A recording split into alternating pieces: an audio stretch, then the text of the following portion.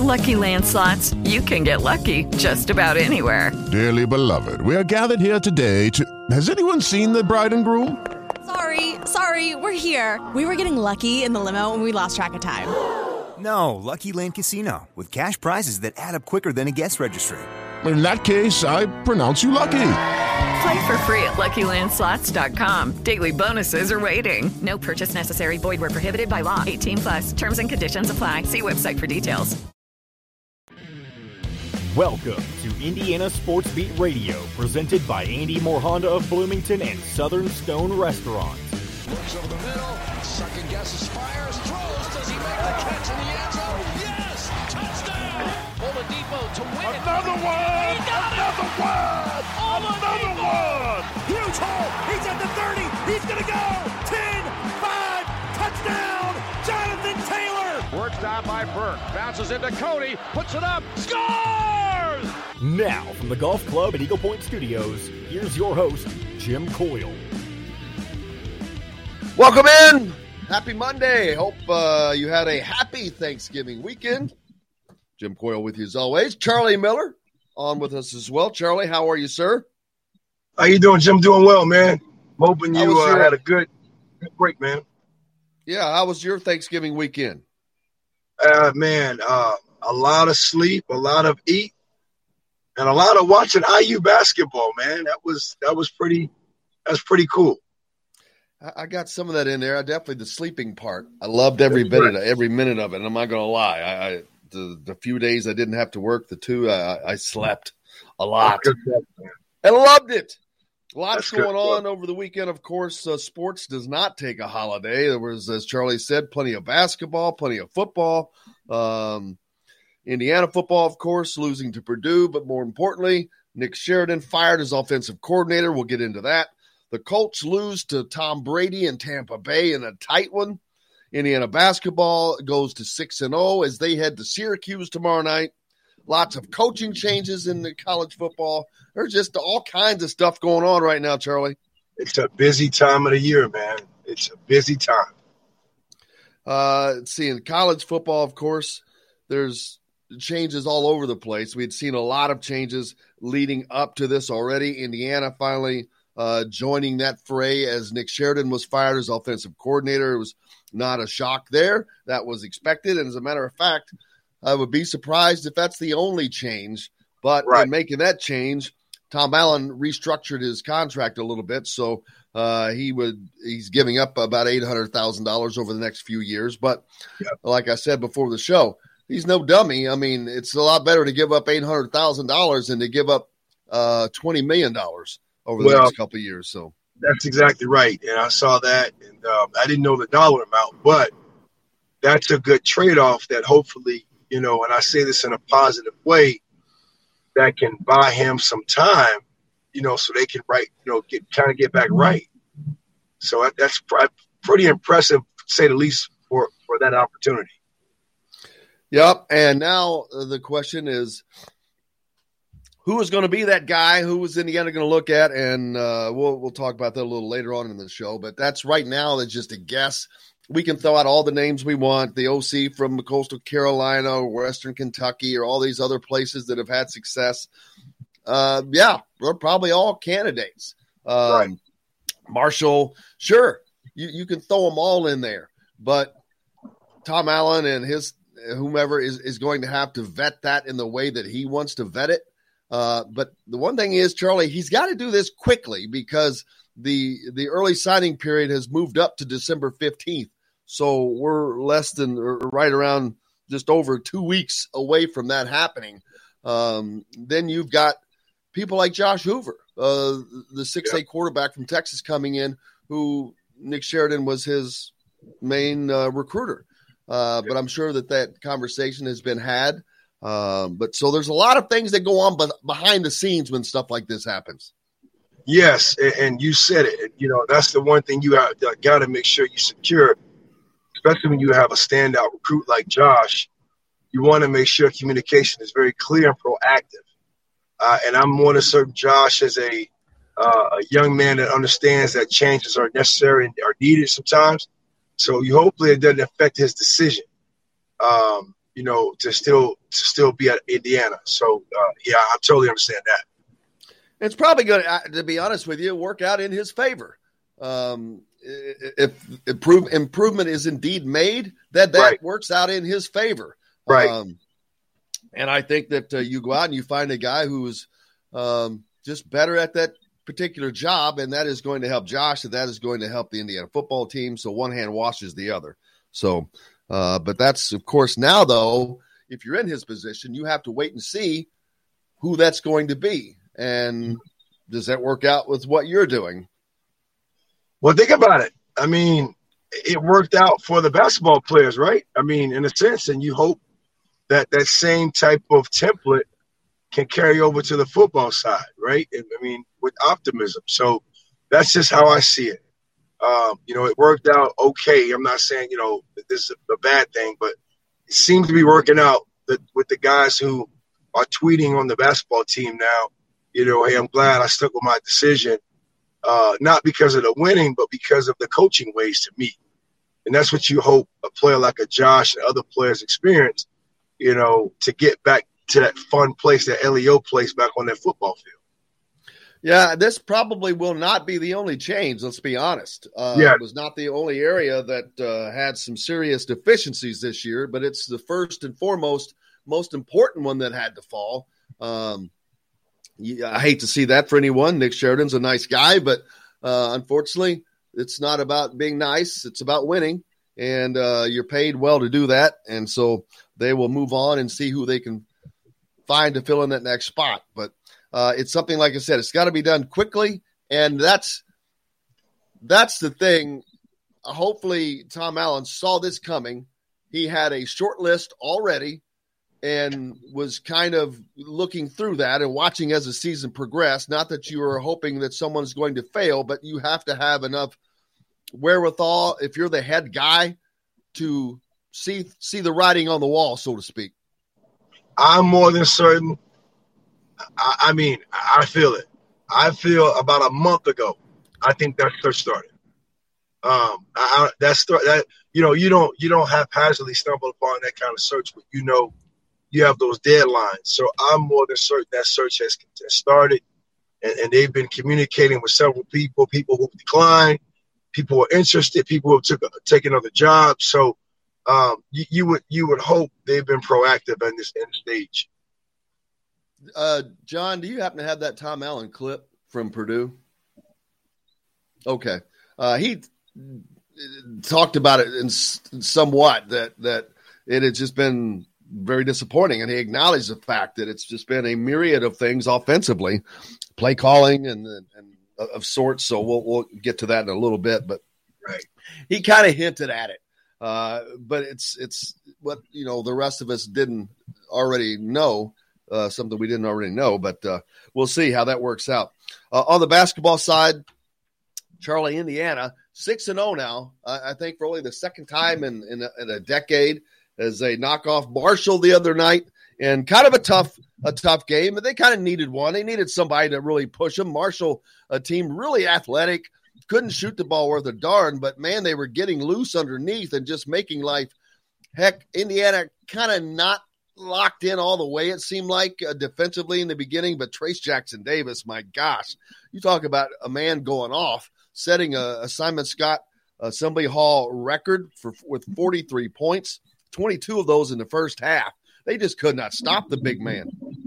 Hey, he played phenomenal. I mean, I can't say enough. I mean, what he did, he was in the zone. He kept the crowd engaged. He kept the bench engaged. He was communicating. And then what was impressive to me, Jim, is when Marshall went on that 13+0 run, Xavier Johnson turned up his defense. He started picking up full court. That was a huge difference. And it just so happened to be at a time where you exposed Marshall. Marshall was a team, but you said it, they were all free. I mean, drive to the basket, extend the dribble.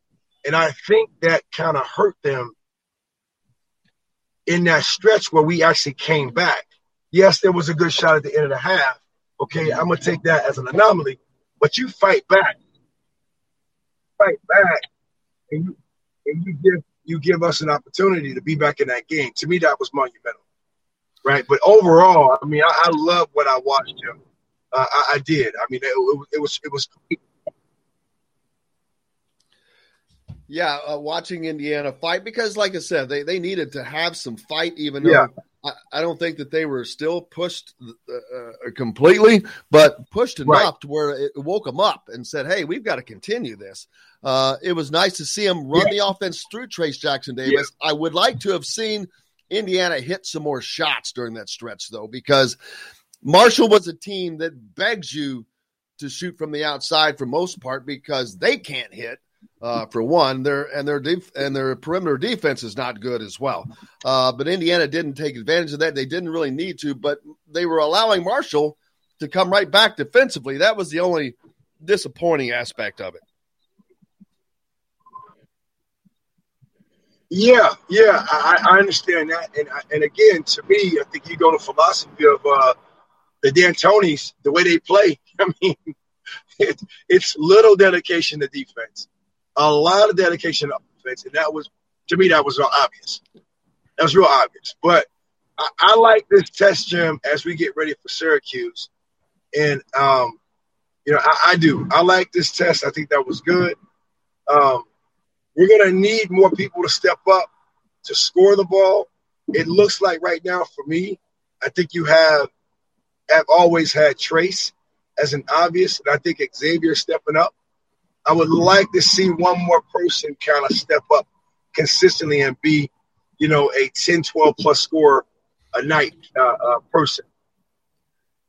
Miller Kopp has been trying to do more of that of late. I can't say that of Parker Stewart. He's still a little inconsistent for me. Right. But, man, when he comes, he can fire. He can hit those threes within back-to-back. We've seen him do that so often. That's why I think you want to see him more involved, because when he does, it's like boom, boom. He just fires a couple shots, bam. But then he seems to disappear. And I think that's what I'm seeing. I don't know. But what you said, I think that's kind of like the cat and mouse game right now with him as far as the minutes, even though he starts Parker Stewart. I think I feel it's going to really help against Syracuse, right? I don't know their personnel. I'm not going to rant and rave too much about Jim Boeheim's defensive schemes as far as his zone. But we are showing some good signs of being able to make a play from inside to out, as we did in Marshall's game and as we did other games where guys were shooting what I would call practice shots, right? Wide open, uncontested shots, and that's what you want, right? You ride the shot clock as much as you can. You kick the ball out when guys are in position to do what they do best, catch and shoot.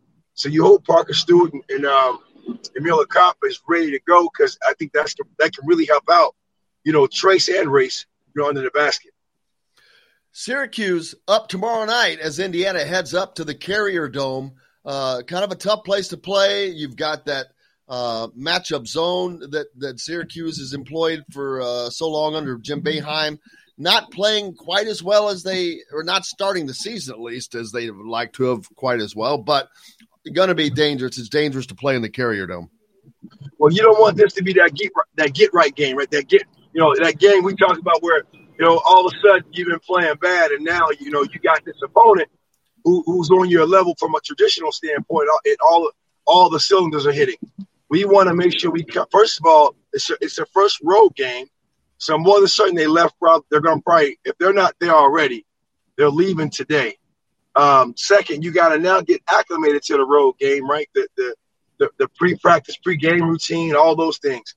So you hope that they're focused and ready, and then take it directly to Syracuse, just like we've been doing at home. Yeah, Indiana should be leaving today. I think that's generally the Big Ten rule is you have to leave the day before. Now, looking at the ESPN matchup, it gives Syracuse a 65% chance of winning this game. I think that's just home cooking, right? I think that's more because it's at home. and I think the verdict is still out on us from a national standpoint. I think this is going to be a game that put us back in that conversation of being a serious contender. I really do. And I think it's going to be a big confidence booster for the players as well.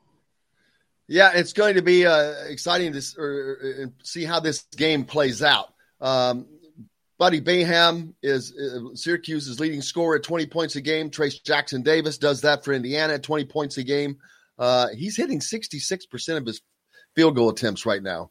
And more importantly, he went 7 of 9 from the free throw line the other night.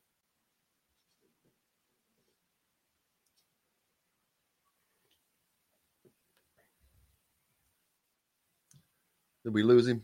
May have lost him, but it's right.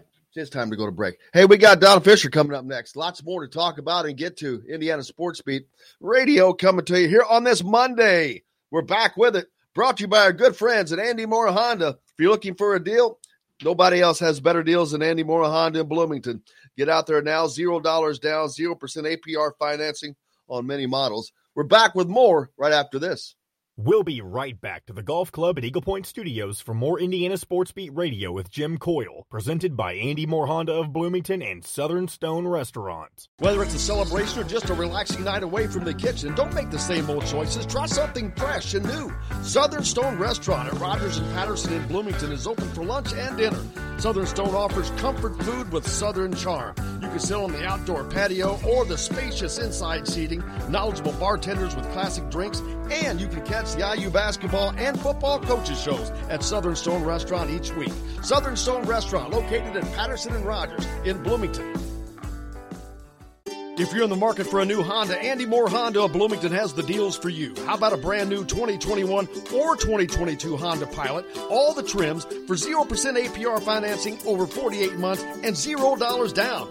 Or how about a brand new 2021 Honda Passport? Also 0% APR financing over 48 months and $0 down. Get more to your door with AndyMooreHonda.com. Come see us at the all-new Andy Moore Honda, now in Bloomington. Hello, everybody. Jim Coyle from Indiana Sports Beat. When I'm not covering the Hoosiers, you can find me at Bubba's 33 in Clarksville, located on the northeast corner of I-65 at Veterans Parkway. Bubba's 33 has hand-tossed pizzas, bold burgers, and ice-cold beer from a select list of local craft brewers. An incredible food selection, all made fresh daily. Whether you're meeting the team for that post-win meal in the family dining area or meeting friends for happy hour to watch the game on one of Bubba's 50 TVs. Bubba's 33 in Clarksville. Pizza, burgers, beer.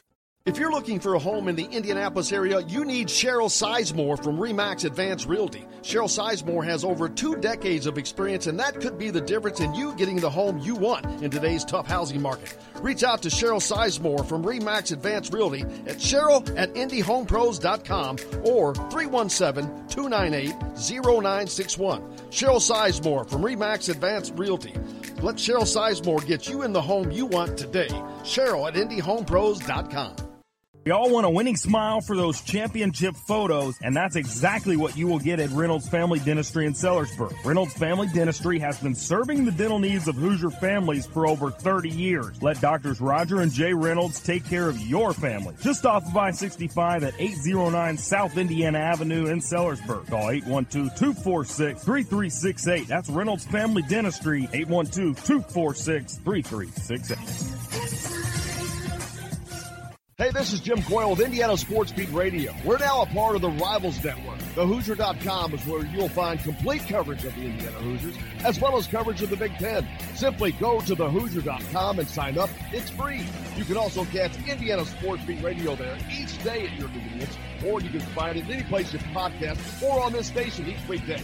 If we're not on the station where you live, we should be. Ask for Indiana Sports Beat Radio. This segment is brought to you by Andy Moore Honda of Bloomington. Now back to the Golf Club at Eagle Point Studios for more Indiana Sports Beat Radio with Jim Coyle, presented by Andy Moore Honda of Bloomington and Southern Stone Restaurant. Welcome back. It is Monday. The great Don Fisher, the voice of the Hoosiers, with us now after a busy weekend. Don, how are you? I am fine. How are you? Great. How was your Thanksgiving? great. We went up to one of my boys' houses. He had all the siblings over and saw all the grandkids and had turkey and gravy and all the fattening stuff you could possibly eat. And it was awesome. And then you got to go home and leave all that behind and not have to do any cleaning. Well, that's a big part of Thanksgiving these days. Just go home and tell everybody, bye, see ya. I'm sure the missus, she prefers it like that. Well, she does, because Christmas is just the opposite. We have my family, all my boys and grandkids, and they all come to the house on Christmas Eve. And the next day, all her family comes to our house. So we have a pool tournament there. She's got we have about 23 or 24, 25 people that come on Sunday or on Christmas Day. And the night before, it's like a madhouse because all the grandkids are there. So we have a good time, though. There's no question about it. My wife works her tail off, and thank God I got her, because they'd be sitting out in the yard trying to do something with it 20 degrees below zero, and I'd be going, enjoy yourselves. But you have to move the pool table outside. Absolutely. Indiana football, of course, came to an end over the weekend in the loss to Purdue. More importantly, Don, we've seen action on the coaching staff as Tom Allen has let Nick Sheridan go. So now Indiana is looking for an offensive coordinator. Not a big shock, but it's something that is happening now. And it's amidst of all these other coaching changes happening throughout college football. So it's not exactly an easy time. No, it's not. It'll be interesting to see if Nick is the only head that rolls. And in some ways, you look at it and you say, kind of a victim of circumstances, Nick Sheridan, because last year they were so good and played so well. This year, it didn't happen at all at any point during the season where this team was spectacular.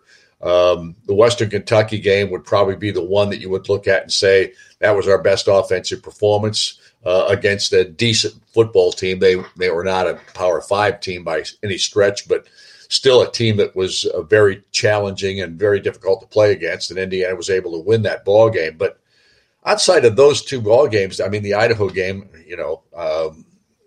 you and I might have been able to suit up in that one and maybe given them a tussle, but probably not. But nevertheless, it wasn't a very big challenge there. But when you don't win any of these games, and they were in a couple, Cincinnati and Michigan State, both were games that they could have won. And it would have turned their season around, I think. But they just couldn't get over the hump. Too many mistakes made. The number of times that they gave football games away this year in the sense of not competing, but just they never realized their potential, the expectations that we had for them. And that's potential. And that just means you haven't proven anything. But at the same time, nothing seemed to go right for this ball club. And the injuries piled up toward the end of the season. That was a factor. There were so many negatives this year. But I just think Tom has got to evaluate everything. He said he was going to do that. I think he will. Whether or not that calls for other changes in the staff or how they go about recruiting a different type of player, I don't know. I know that they've got supposedly a great recruiting class coming in next year. Maybe the highest regarded recruiting class that they've ever had at Indiana. We've heard that before. And I'm not saying that it won't be. But the question is, will all those guys now come because of the disappointment of this year and how things look? How things are going to be handled. We'll just have to wait and see. I think Tom's got a huge job in his hands in this offseason to recreate what he built up here in the last 4 or 5 years. Yeah, and his expertise has been on the defensive side. So not to say that hurts him, but not being an offensively minded coach, it probably maybe puts him behind the 8 ball a little bit more so than someone who would be, because that's not something or a side of the ball he feasts on. But he sure hit it right with Kalen DeBoer, and it's not that you can't do that again because there's so many talents out there now, whether it's we've seen names from Western Kentucky or Coastal Carolina or all those different places where there's a lot of guys out there, but it's just finding the one. And of course, finding, as Tom Allen always says, finding the right fit. Exactly. And like I said before, I think this is going to be a critical hire. I don't think the offensive coordinator can be anything but a critical hire for Tom. And I think there's reason to say you could pretty much get who you want in regard to that, simply because they know that Tom Allen's a defensive guy. Whoever comes in here is going to take over the offense, and they're going to be able to build that offense the way they want to, because Tom's going to rely on whoever it is to make the decisions in regard to offensive play and how they're going about their business in this league.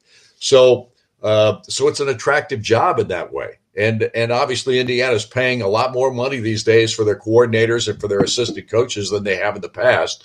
So that's a plus as well in regard to whoever would take the job. So we'll have to wait and see. Like I said before, whether that's the only change that this coaching staff is going to have or not, we'll have to wait and see. I'm not so sure that they don't need to make another change or two, but we'll just have to, like I said, wait and see. Absolutely. Other things on the horizon for you. You head off to Syracuse. I'm assuming that'll be today, since that game is tomorrow with the Big Ten rules. So back at it for you, but at least you can start your focus back to one sport at least now in basketball. And the Hoosiers off to a great start at 6-0. I think, Don, this is only the second time in like a decade they've been 5 or 6-0 at this juncture. The toughest test of the season for them as they head off on the road to the Carrier Dome to take on a team in Syracuse in that matchup zone of Jim Boeheim's. Well, it will be an interesting matchup, to say the least. Syracuse is 3-3 on the year. They struggled a little bit down in the Bahamas. They lost 2 ball games down there. They got beat by Colgate earlier in the season. They're a team that has the same kind of length that we've seen out of Syracuse in the past for that zone defense that they play, but they're not playing that defense based on what we read in the papers as strongly as they have in the past because they've given up a lot of points to just about everybody that they played against at this point. So even though they're a 3-3 ball club, though, Indiana has yet to play on the road this year, so they haven't handled that atmosphere when they're away from the energy that Indiana crowd brings to the table. I think this is going to be a very interesting test for this Indiana basketball team. And Syracuse is very capable of putting a bunch of points on the scoreboard. I don't think they're a real deep team at this point based on what I've seen from their box scores. He tends to play only 8 or 9 guys, and the guys that come off the bench don't play very many minutes.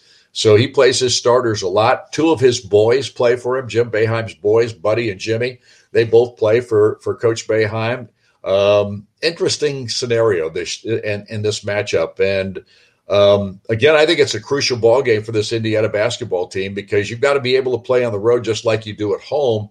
We'll find out just where they're at in that regard. Yeah, it is going to be interesting because not only does Boeheim, they both start. So they're both starters on that team. They're 3-3 right now, so they have not lit it up like normally, but that doesn't mean a whole lot because we've seen a lot of these teams just get things going until you get Indiana has come together. It's a little sooner than I think a lot of people expected. Although Marshall gave them a nice test. What an athletic team Marshall was. Right. Indiana just couldn't put them away. And even though I've got to talk about how about the performance of Trace Jackson Davis? 43 points, Assembly Hall record. You were there the last time that record was set with Steve Alford. Yep. And that came with him shooting 3-pointers. So we got to point out that Trace Jackson Davis did it with – he might have had 1 3-pointer, but that was the old-fashioned way.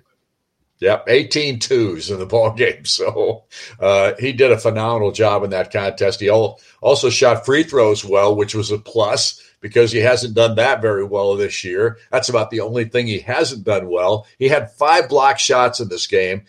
Last year, he had 18 block shots all season long. Now he's got, I think, 22 or 23 block shots, and we're only 6 games into the season. That tells you exactly why Trace Jackson Davis has changed because he is playing both ends of the floor. He is playing extremely hard for for however long he's in the game, which is 32, 33, 34 minutes sometimes. This guy has been such a plus for this basketball team. And you got to think about it. He's been the leader of this ball club scoring wise and those kinds of things for the last 2 years. And now he's a totally different player in the sense of how hard he plays. So what a find he has been for Mike Woodson here, and what Mike has done to motivate him to play like he's playing at this juncture. It's just special in that regard. Well, I think this has worked out for both of them. Obviously, Mike Woodson needed Trayce Jackson-Davis to come back because without him, obviously, Indiana would be a very, very different team. But Trayce Jackson-Davis needed Mike Davis. He didn't have this in his game like you talked about. He's become a dog, as the guys like to say. He is looking to score, looking to get to the basket, looking to block, looking to do the things that he needs to do the whole time he's on the floor. And more importantly, he seems like he's looking to be a leader for this team. Right, exactly. There's no doubt that he is the leader of this ball club. He's the guy that all these guys look up to. And his performance in this last ball game it just puts a stamp on that thinking process. There's no question about it, because his teammates were looking for him in this ball game. They were trying, because here's the other thing. Marshall didn't really double team. And now I think that was a mistake on their part. Shocking. Yes. You would sit there and go, why aren't you double teaming more, or at least digging down every time he touches the ball? But they were not doing that very much at all. So it was an opportunity for Trayce to just go off, and he did. I think the other guy that has stepped up and become a major factor on this team is Xavier Johnson at the point guard position. Without finishing the last 3 ball games, he's played a lot more minutes. He's not gotten into foul trouble as he did earlier. That's a plus. Christian Lander's gotten more playing time. I think I don't think he's been quite as good here in the last game or two as he was earlier on this season. But again, he's a learner. He's one of those guys that's learning the position, learning what Mike Woodson wants from a point guard. The turnovers are still bugging me a little bit. There's too many of those. But it's not just Lander or anybody else that's doing it. It's a combination of guys that are trying to make plays at this point. So they're still in that process of learning one another, learning what works, what doesn't. I just think we're seeing a really good Indiana basketball team, not even get close to their potential yet, but still doing a lot of really good things. Parker Stewart started to shoot shots. Miller Kopp's gotten better here the last few ball games with his scoring. And we've got guys that come off the bench and do a pretty good job in that vein. Although I didn't think the starters or the reserves in the game against Marshall were anywhere near what they had been previously. No, they have not. And the only one that I give some props to is Tamar Bates, who continues to come on. He's becoming that man. He's that guy off the bench that it's like bringing another starter in now, because actually he's the 5th highest scorer on the team right now, right. 7 points per game. But bringing that force in, and I think he seems to relish in that. He seems to, man, when he comes in, he brings a lot of energy. Yeah, there's no question. Tamar is going to be a real special player at Indiana. I don't think there's any question about it. And you've got to have, if you've got a freshman that can step in right away and do some of the things that he's doing, it's just a huge plus for this basketball team. And I think he's the guy at this point that can do that. At the same time, I hope that they can get Finney back here shortly with whatever his issue is, because he brings a defensive presence that you have with nobody else on that roster. He can flat out guard people. He's not shooting the ball worth a nickel at this point. Hopefully he gets better at that. And the one thing I know about Mike Woodson, he'll try to build that confidence in this guy as well. Absolutely. Adds a little more depth too. We'll let you go so you can not make sure you don't miss that flight today. Trust me, that's not going to happen. So since you guys have to fly out today, no Coach Woodson show tonight, I'm assuming, correct? No show tonight. We've got this scenario taking place about once a month where we don't do a show on a Monday because of travel issues, that kind of thing. But I think the month of December, we've got a show on every Monday during the month of December. So I think coming up, we won't have a break for a while. Other than that, make sure you tune in and listen to The Fish tomorrow night as Indiana travels to take on Syracuse at 7 o'clock. Don, I cannot thank you enough, man. It's the highlight of our week. Thanks, Jim. Appreciate it, man. See you soon.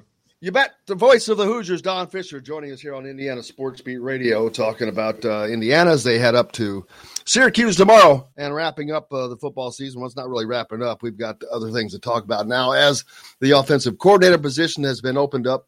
And like Don said, not sure that's the last one that's going to fall, but it's one that had to fall quickly. That statement had to be made for Indiana. The other things I think are ancillary. Not that they're not important, but the OC is, well, as Tom Allen calls it, it's the head coach of the offense for him at least. And so he's got to get out there and get somebody quickly because with all these coaching changes, these guys are looking for new staffs as well. And they want to win. So they too, unless they have someone, they're looking around at Coastal Carolina and the success they've had, at Cincinnati and the success they've had, at Bowling or at Western Kentucky and the success they've had, at those offensive coordinators. You know, a name that was mentioned that just really cracks me up, and I can't remember his name. I'm going to have to actually try to pull it up, but it's Kalen DeBoer's offensive coordinator at Fresno State. You know, I didn't know who his offensive coordinator was, but back in my mind, I was wondering, I wonder if you could poach Kalen DeBoer's OC from Fresno State, since obviously that's not a Power 5 job. Well, see, now here's the one thing, a caveat about that, is that does not come with Kalen DeBoer. Yeah. And I wonder how much of that offense is Kalen DeBoer. Yeah, that's a good question. Because those guys that are like that, they usually Ryan Day, Lincoln Riley. Speaking of Lincoln Riley, how about that? Leaving Oklahoma and headed to USC. Yeah, USC. Let's talk about it on the other side. We'll do that. We're back with more Indiana Sports Beat Radio right after this. We'll be right back to the Golf Club at Eagle Point Studios for more Indiana Sports Beat Radio with Jim Coyle, presented by Andy Moore Honda of Bloomington and Southern Stone Restaurant. The pro and college football seasons are in the second half, and the college basketball season is underway, which means plenty of sports every night, and you can never miss your favorite team playing at Leroy's Tavern with multiple games on throughout the bar. Enjoy $1 Busch Light drafts every Monday, Thursday, and Sunday. Plus, Leroy's offers daily lunch specials for just $5 starting at 10 a.m. Leroy's also has a full-size family room for all ages. Get the best seat in the house for every game and enjoy great food all season long at Leroy's Tavern, 2659 Mount Vernon Avenue. Whether it's a celebration or just a relaxing night away from the kitchen, don't make the same old choices. Try something fresh and new. Southern Stone Restaurant at Rogers and Patterson in Bloomington is open for lunch and dinner. Southern Stone offers comfort food with Southern charm. You can sit on the outdoor patio or the spacious inside seating, knowledgeable bartenders with classic drinks, and you can catch the IU basketball and football coaches shows at Southern Stone Restaurant each week. Southern Stone Restaurant, located at Patterson and Rogers in Bloomington. Considering an online pharmacy? Explore BeSafeRx to find useful information and resources to help you purchase medicines safely online. A safe online pharmacy requires a doctor's prescription, has an address in the United States, has a licensed pharmacist, and is licensed by a state pharmacy board. It's best to stay away from online pharmacies that don't meet these criteria. Discover more helpful tips and resources at BeSafeRx. Go to fda.gov/BeSafeRx. You've always been there for me. You helped me count pennies from my piggy bank. You helped me pick out my first car. And helped me buy my dream home. And I know you'll continue to be there for whatever my future holds. Because you're my BFF. Banking friends forever. Right now, get free checking with online banking. And all the products of big city banks with hometown service. With First Federal, you can do that. If you're looking for a home in the Indianapolis area, you need Cheryl Sizemore from RE/MAX Advanced Realty. Cheryl Sizemore has over 2 decades of experience, and that could be the difference in you getting the home you want in today's tough housing market. Reach out to Cheryl Sizemore from RE/MAX Advanced Realty at Cheryl@IndyHomePros.com or 317-298-0961. Cheryl Sizemore from RE/MAX Advanced Realty. Let Cheryl Sizemore get you in the home you want today. Cheryl@IndyHomePros.com. If you're in the market for a new Honda, Andy Moore Honda of Bloomington has the deals for you. How about a brand new 2021 or 2022 Honda Pilot? All the trims for 0% APR financing over 48 months and $0 down. Or how about a brand new 2021 Honda Passport? Also 0% APR financing over 48 months and $0 down. Get more to your door with AndyMooreHonda.com. Come see us at the all-new Andy Moore Honda, now in Bloomington. This segment is brought to you by RE/MAX Advanced Realty, Indy Home Pros team by Cheryl Sizemore. Now back to the Golf Club at Eagle Point Studios for more Indiana Sports Beat Radio with Jim Coyle, presented by Andy Moore Honda of Bloomington and Southern Stone Restaurant. Welcome back. It is Monday. Indiana Sports Beat Radio coming to you here as we do each and every week. Jim Coyle with you. Just finished up with the great Don Fisher. Charlie Miller was with us earlier. Indiana travels to Syracuse tomorrow night. On the basketball side, on the football side, they are looking for an offensive coordinator. We'll be talking about names, of course, but we can throw out all the names we want. They're not going to be loose with those names, I assure you. There are plenty out there that we can go through. But one that I really like, I don't know how tough it would be to get him, is Ryan Grubb. He's Kalen DeBoer's offensive coordinator at Fresno State. But he's been with Kalen DeBoer since his days at South Dakota State. He went to school there. But he has also coached virtually every position. He started out he was a running back, wide receiver at, Buena Vista? Then I guess he didn't play in college. He went to South Dakota State. But anyway, he was offensive coordinator in high school for a year. Then he went to South Dakota State and coached running backs. Then he coached wide receivers.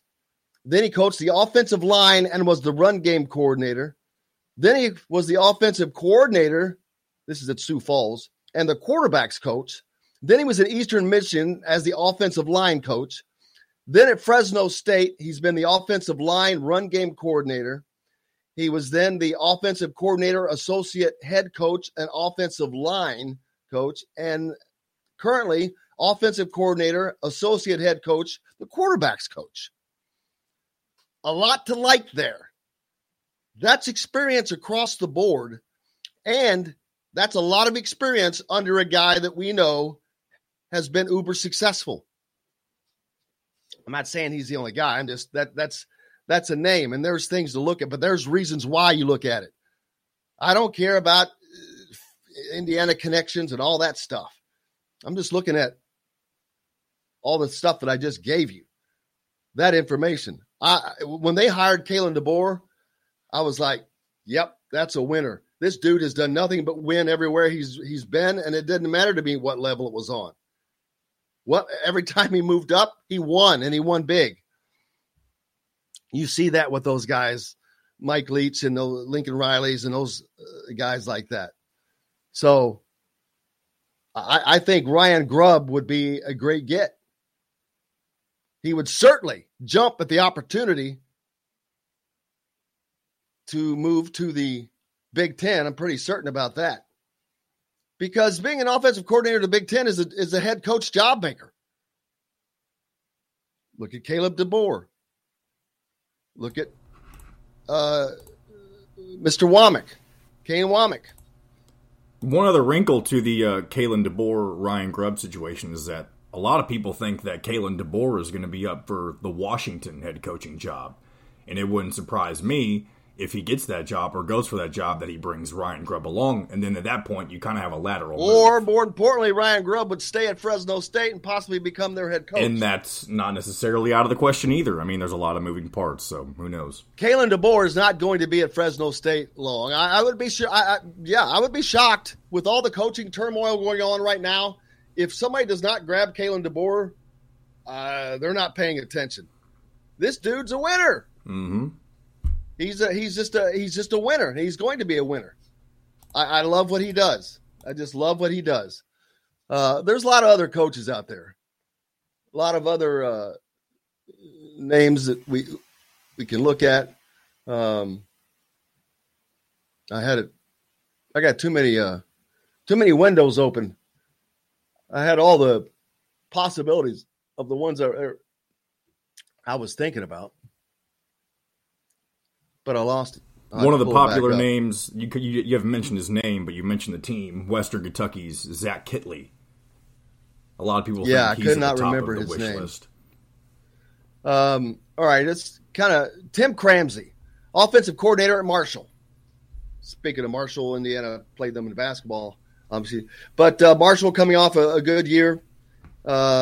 He's been there for a while. He's been there under two different coaches, which that's kind of ironic, different. Usually when you have a new coach comes in, maybe one time they'll retain you, not twice. But Tim Cramsey at offensive at Marshall, they've had 2 years where his teams have scored over 40 points a game. Prior, they run a balanced pass-run offense. Zach Kittley, that's who you were talking about at Western Kentucky. They've broken records at Western Kentucky's offense, which is saying something considering that Bobby Petrino and then Jeff Brom were at Western Kentucky. So if you're breaking records after those guys were there, you're getting something accomplished. So there are names out there, and all of these guys that we're talking about are having success, and I promise you will jump at the chance to move to the Big Ten. Frank Ponce, App State offensive coordinator. He's a first-year offensive coordinator, so unless there was something really extenuating, I'm not hiring a first-year offensive coordinator, even though their offense averaged 450 yards and 36 points a game. I don't care. 1 year is not generally enough depending on what his previous situation was. Willie Korn, your guy at Coastal Carolina, had a lot of success down there. Yeah, good old Willie Korn. I think he's actually the co-offensive coordinator. There's somebody else who runs the offense down there as well. That's the other reason I don't know that he's maybe it's the head coach. Yeah, that's true. It could be a situation like that where you just kind of call your OC your coach. Because their head coach is a very offensive-minded coach, so a lot of people wonder how much he's involved there. Let's see. Texas San Antonio, ranked. They're in the top 15. I can't believe that. But Barry Lunny Jr., he's had a couple of strong years down there. He's got the strangest resume. He was a college offensive coordinator, then became a high school offensive coordinator for 8 years, then a college position coach, then a college offensive coordinator. Where was his first stop at before he went back to high school? I'd have to look him up. Oh, okay. I thought it was showing. He was Arkansas's head coach for 2 games. So, hey, another dark horse candidate that everybody loves to bring up every single time Indiana's OC position comes up is good old Matt Canada, currently with the Pittsburgh Steelers. That is in no way a dark horse candidate. And why is that? That is not even because why in the hell would he leave the NFL and the Pittsburgh Steelers offensive coordinator position to go to Indiana as the offensive coordinator? That is a gigantic step down. Now, on his own accord, I don't think that he would, but a lot of people, especially within the Pittsburgh camp, and you can even ask Mike DeCourcy this, I bet, are not happy with Matt Canada right now at Pittsburgh. Well, that may not be false because whenever you're not winning, that seems to be the case. But he's not leaving. I don't see him leaving for an offensive coordinator. He's already no. The only way that and I think this happened last time Indiana was searching for an OC during the Kalen DeBoer search, because Dustin and I talked about this on the podcast. I think he turned the position down. Well, he wanted to have complete control over his entire staff, and Tom Allen didn't want to get rid of those guys. That's right. So if Matt Canada were to actually get offered that position, you would see a whole lot of turnover on the entire staff completely. But you're not going to see that. Again, Tom Allen's not giving up that control. But maybe that's part of the problem. Mm-hmm. Maybe that's part of the problem. If you've come out and said, hey, I'm not an offensive guy, I need an offensive head coach, which is what he has said, then you've got to let the offensive head coach hire his offensive people. But at this point, with Tom Allen's back against the wall, I'm not saying it's going to be his first choice, but maybe it's something that he genuinely considers this time around. Maybe Matt Canada's not interested in the slightest this time. Who knows? And that's why you may not hear of other, or there may be some departures, but I don't think those other hires are going to happen until the OC is done, because he's going to be probably involved in that. Yeah, I absolutely think. I would imagine. The only one that wouldn't surprise me if they're gone ahead of time is Darren Hiller. But at the same time, maybe you still just wait and see what the new OC wants to do with everybody. Who knows? Eric Idness, Northern Illinois. Keep an eye on that name. He's an up-and-comer. Done wonders over there. Anthony Tucker, Utah State offensive coordinator. They're just Liberty offense. There's just lots of names out there. You've got to find the right one. Tim's asking, can they pay $1.1 million for Alabama OC Bill O'Brien? No. But you know what? If he wins, if it's somebody that you knew was going to come in and win for 3 years, hell yes, it would be worth that. Absolutely. Yeah, Alabama's offensive coordinators, they go there to be rehabilitated because they have failed elsewhere, and then they go get head coaching jobs somewhere else. And they are not leaving. You're not leaving an Alabama as an OC and going to an Indiana. I mean, that's like there's no way that Indiana could ever outmatch pay with Alabama anyway. So, well, who even suggested that? I don't know. Whoever you pulled up for the comments. Oh, is that what that said? Yeah. Oh, yes. No. Another popular name that Dustin likes and wants to return to the Big Ten is old Joey Moorhead. I believe he's out there at Oregon right now. You know what? There was another one, I think, that is at UCLA. That is a former He's Indiana also the line coach there. He's the OC and the line coach. So that's kills two birds with one stone right there. You can go ahead and say goodbye to Darren Hiller if you pull that guy out of UCLA. Isn't he a former Indiana player? You know, I don't know the answer to that. I lost the Keegan chimes in. He sends me. He says Joey Moorhead is rumored to be one of the favorites for the Akron head coaching job, along with Kevin Wilson, who somebody mentioned earlier too, which would be interesting. See, then Kevin Wilson would have to go back to work, but he would be up in the mountains away from a lot of people where they can see his antics, which I'm sure he would like. I feel like Kevin Wilson, and people will disagree probably, could get a better job than Akron if he wanted it. Well, sure, of course. Five Left's asked, do I think that Tom should consider a guy from the pro ranks? He should consider any and everybody. Any and everyone. But again, once you get to the NFL, unless it's in a low-level position, you're generally not looking to go back to college. I think the Delon McCullough situation was kind of different. And the reason his name has not been mentioned, he has not been a coordinator. And to my knowledge, Tom Allen will not hire a coordinator that has not previously had experience doing that. So there's that. So you got that situation going on. But regardless, and like I said, I'm not wanting to beat a drum, but 2 years ago, this was, to me, an easy thing to see. These are the mistakes that Tom Allen has to stop making. This was clear as anything to me 2 years ago that this was a bad hire. I said so on this very show for multiple reasons, for the very reasons he's being let go. He was a Mike DeBoer protege. He just didn't show me anything. He's too mild-mannered. It's just because you're in the position does not mean you deserve to move up. It was just so many. And Indiana, that position at Indiana 2 years ago was red hot, could have had anybody. Now, can you have anybody? Nah, but you can go get a lot of guys. You've got money to do that. So, is it break time, John?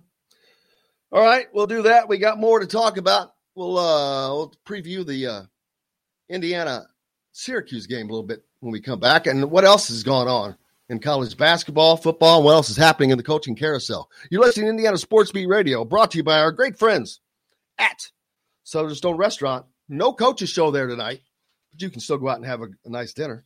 Located at the corner of Patterson and Rogers in Bloomington. Great meal. We're back with more Indiana Sports Beat Radio right after this. We'll be right back to the Golf Club at Eagle Point Studios for more Indiana Sports Beat Radio with Jim Coyle, presented by Andy Moore Honda of Bloomington and Southern Stone Restaurant. If you're in the market for a new Honda, Andy Moore Honda of Bloomington has the deals for you. How about a brand new 2021 or 2022 Honda Pilot? All the trims for 0% APR financing over 48 months and $0 down. Or how about a brand new 2021 Honda Passport? Also 0% APR financing over 48 months and $0 down. Get more to your door with AndyMooreHonda.com. Come see us at the all-new Andy Moore Honda, now in Bloomington. Whether it's a celebration or just a relaxing night away from the kitchen, don't make the same old choices. Try something fresh and new. Southern Stone Restaurant at Rogers and Patterson in Bloomington is open for lunch and dinner. Southern Stone offers comfort food with Southern charm. You can sit on the outdoor patio or the spacious inside seating, knowledgeable bartenders with classic drinks, and you can catch the IU basketball and football coaches shows at Southern Stone Restaurant each week. Southern Stone Restaurant, located at Patterson and Rogers in Bloomington.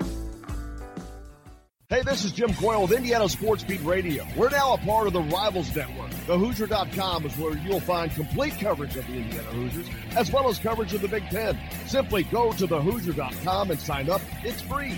You can also catch Indiana Sports Beat Radio there each day at your convenience, or you can find it any place you podcast or on this station each weekday.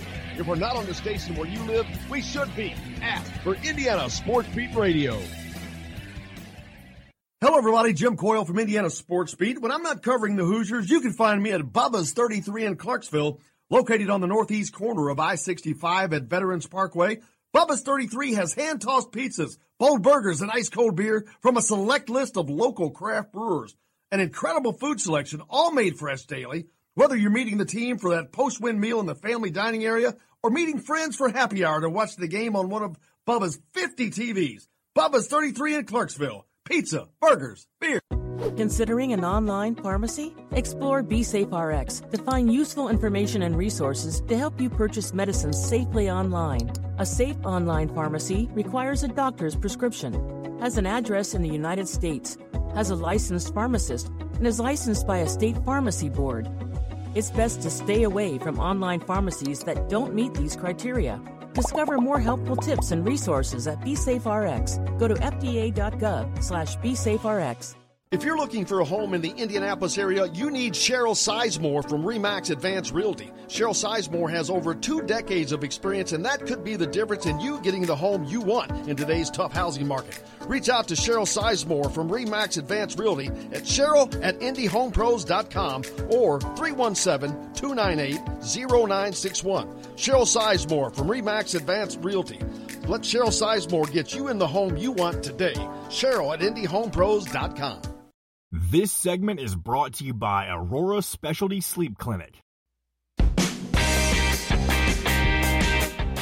Now back to the Golf Club at Eagle Point Studios for more Indiana Sports Beat Radio with Jim Coyle, presented by Andy Moore Honda of Bloomington and Southern Stone Restaurant.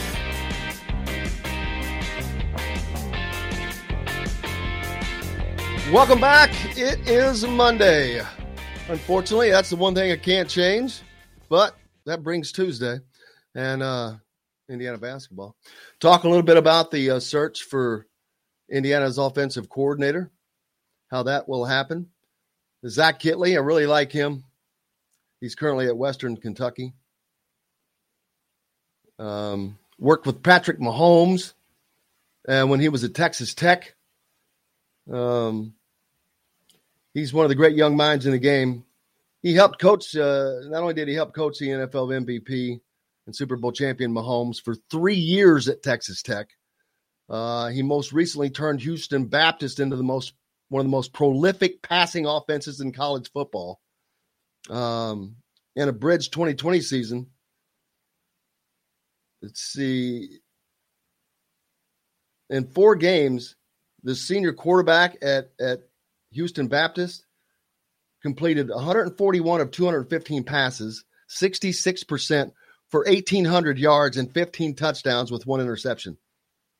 That was 4 games. So, yeah, he likes to do that. And that's the kind of someone like that. I'm not saying necessarily it's got to be him, but it's going to have to be someone like that has had this. This is a Kalen DeBoer type, a guy who has success under him, with the people under him, a proven track record, not a protege of somebody, and not that the grub out at Fresno is not a worthy candidate. That's a different situation, I think. But I do wonder how much Kalen DeBoer is involved in that offense. So that would be my hesitation there. And then the fact that I don't think Kalen DeBoer is long for a different job, like you said, John. Keegan Nickerson is there. Wake him up. Keegan was up at West Lafayette over the weekend for the Hoosier.com. It couldn't have been. What was the environment like up there? Well, for Purdue, it was awesome because they were extremely happy the whole game. Senior night, senior day. Packed stadium? It was a very packed stadium. Given the cold temperatures, the gloomy gray day, there was a lot of people there. So, for Indiana, obviously a huge disappointment, but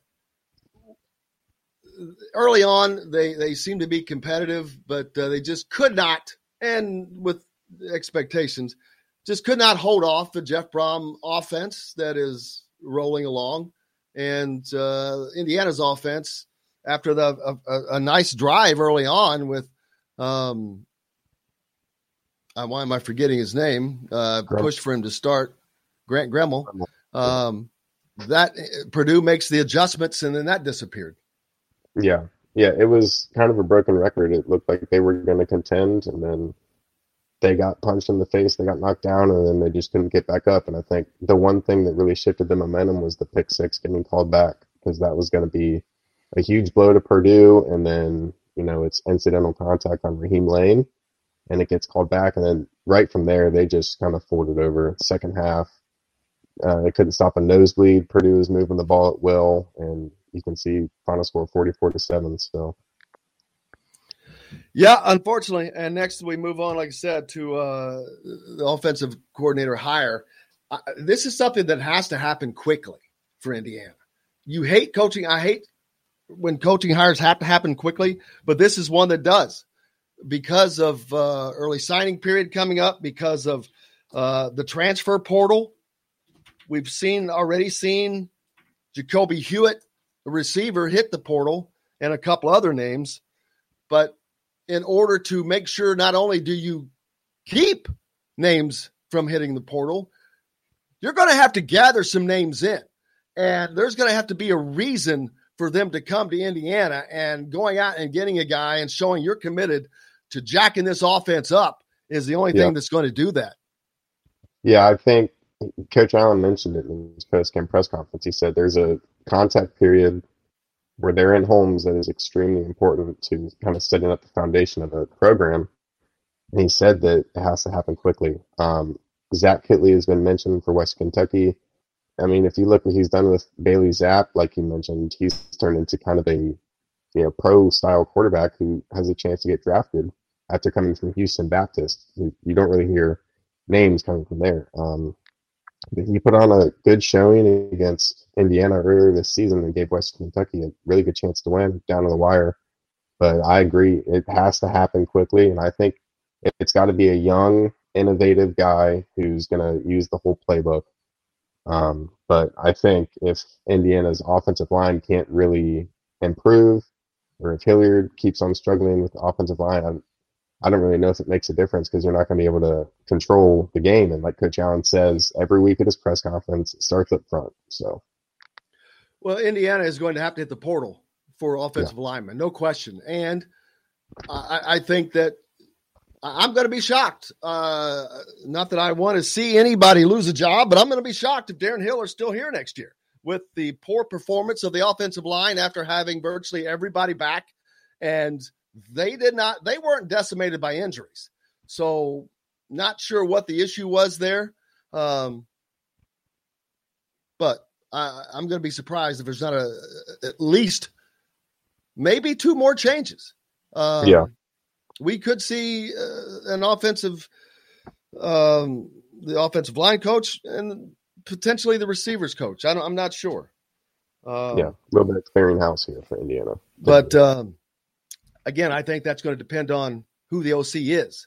One thing you don't want to do is go out and hire assistants and say, hey, here's your assistant, unless they were somebody that was already here. But you had that situation. John brought that up earlier with Matt Canada saying that when he wanted to come in, hey, I want to hire my own guys, and Tom Allen says no, which is kind of amazing to me because Tom Allen has already said, hey, I'm not an offensive guy. I need an offensive head coach, but you can't hire your own guys.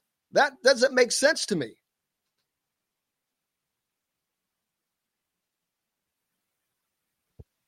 If he's going to, he's off. He's good. You've got to give him control, and there's got to be cohesion. Because if you're going to put him in charge, and then you're going to support him with people with stuff that you want to do as head coach, as a defensive-minded guy, then there's not going to be cohesion.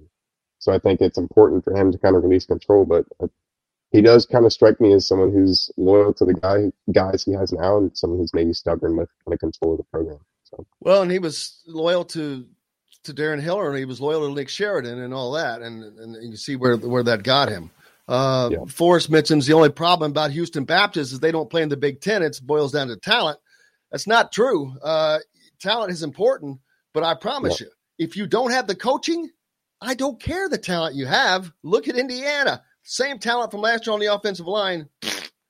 Look at Indiana's offense. Sell all these guys back. Kalen DeBoer came from a lower level South Dakota State, and although that wasn't the Big Ten either, but boom, you can see success, and success is success. And when you're successful at every level, and you continue to move, that's all I need to see. And when those guys are just successful everywhere, that makes a mark to me. See, Ross made a comment, says he saw a tweet that Hiller is out on the road recruiting. Well, if he hasn't been fired, that's where, of course, he's paid to do that. That's the same thing that Mark Stoops of Kentucky said when asked about the potential of him being at LSU. He says, hey, man, I'm going to be out on the road in 3 different states Monday recruiting for Kentucky, Tuesday and Wednesday, which he's telling the truth. But what he's also is not saying is that I'm not interested in LSU. This is what I'm going to be doing now. Well, this is his job now. What else would he be expected to do? You've got to get out there and recruit those guys. But like I said, I'm going to be surprised if Hiller comes back. I mean, it was just a horrific performance with the same amount of guys. At least with Sheridan, you can give him some breaks and say, hey, the guys were hurt. Although I'm not giving that break because I'll be honest with you, and I've said this, Nick Sheridan, I don't think had the wherewithal to go up against Tom Allen and say, no, this is what we need to do. I think the decision on Michael Penix was set in stone that he's the guy after the season that he had, and it didn't matter what was going on in practice. They made too many preconceived decisions, and it wasn't borne out, and then it wasn't worked out, and then it wasn't coached out. And I think that's why this offense has continued to just plummet. I think Nick Sheridan just kept the cruise control on and thought that would carry over from Kalen DeBoer. And it might have done that in a COVID year, but in a real year, crashed and burned. So there's that. John, where are we on a break time, man? I'm so off on these new times. Oh, good. We're great. So that's the situation there. And Tom Allen is a guy that is a loyal person, like I said, but now as the Indiana football coach, he's making $4.9 million, not $1.8 million. Gigantic difference. Indiana is making a huge investment in football. The coordinators are now making, over $500,000. Tom Allen was making $1.8 million just a couple of years ago. And so the coordinator salaries have probably doubled. They're not. Scott Dolson is serious about athletics at Indiana, period, not just basketball. He's going to be serious about football. Now, Tom Allen is in no danger right now, but he has to make the right moves. And I promise you, Scott Dolson is paying attention because Scott Dolson is not going to be an AD of yesteryear where if basketball is good, all is good. No, there's too much money to be made in the Big Ten in football. Yeah, definitely. And I think your friend Zach Osterman, who we work closely with the football team, he put out an article that said, this next hire is going to be kind of the most important choice that Tom Allen makes, and it could kind of tell the story of the rest of his tenure here at Indiana. But I think there's a defensive emphasis that is put on Allen, and it's clear. But I think out of all things, he's a motivator, and he's a guy that's going to try to get his guys pumped up for the game. So, because, I would see him out there before Rutgers, before Minnesota, when they only had 2 wins, slapping guys in the butt, just screaming, pumped up and everything. But, I also think that one loss this year that kind of made an impact on the season that isn't being talked about a lot is DJ Matthews, because I think he brought a completely different and more explosive element to the offense that Freifogel didn't, Miles Marshall couldn't, and Hendershot couldn't, where he could stretch the field. So when he went down against Western Kentucky, you can kind of think of how the offense rolled from that moment on. It was non-existent. So I think getting him back healthy next year is going to be important. I don't disagree with you. Unfortunately, I don't know that it would have mattered that much because of the offensive line and quarterback situation, both of those which were just not good. And that's part of the reason why Nick Sheridan's not here. Why they didn't immediately go into a too tight end, kind of a more compact offense a long time ago, beyond me. Yeah. Beyond me. It's like they're just going to keep beating their head against the wall, which I'm like, what in the hell is wrong? Which everyone was thinking that. But Tom Allen, and I love Tom Allen to death, and what he has done it cannot be overstated. But I think that Tom needs to be more focused on being the head coach and try to temper his enthusiasm. Because I think that his enthusiasm allows him to get taken out of the mental aspect of being the head coach all the time. The other day against Purdue, I think we saw some poor clock management again. This is the same thing that happened in the Gator Bowl. Poor clock management, poor game management. We've seen this over and over, but I think it's because instead of being locked in on the next play or the next 3 plays, it's being excited about what happened on the last play. And do that after the game. Let the fans do that. Stay locked in. I promise you, and I'm not trying to, but like you think of someone like Nick Sheridan.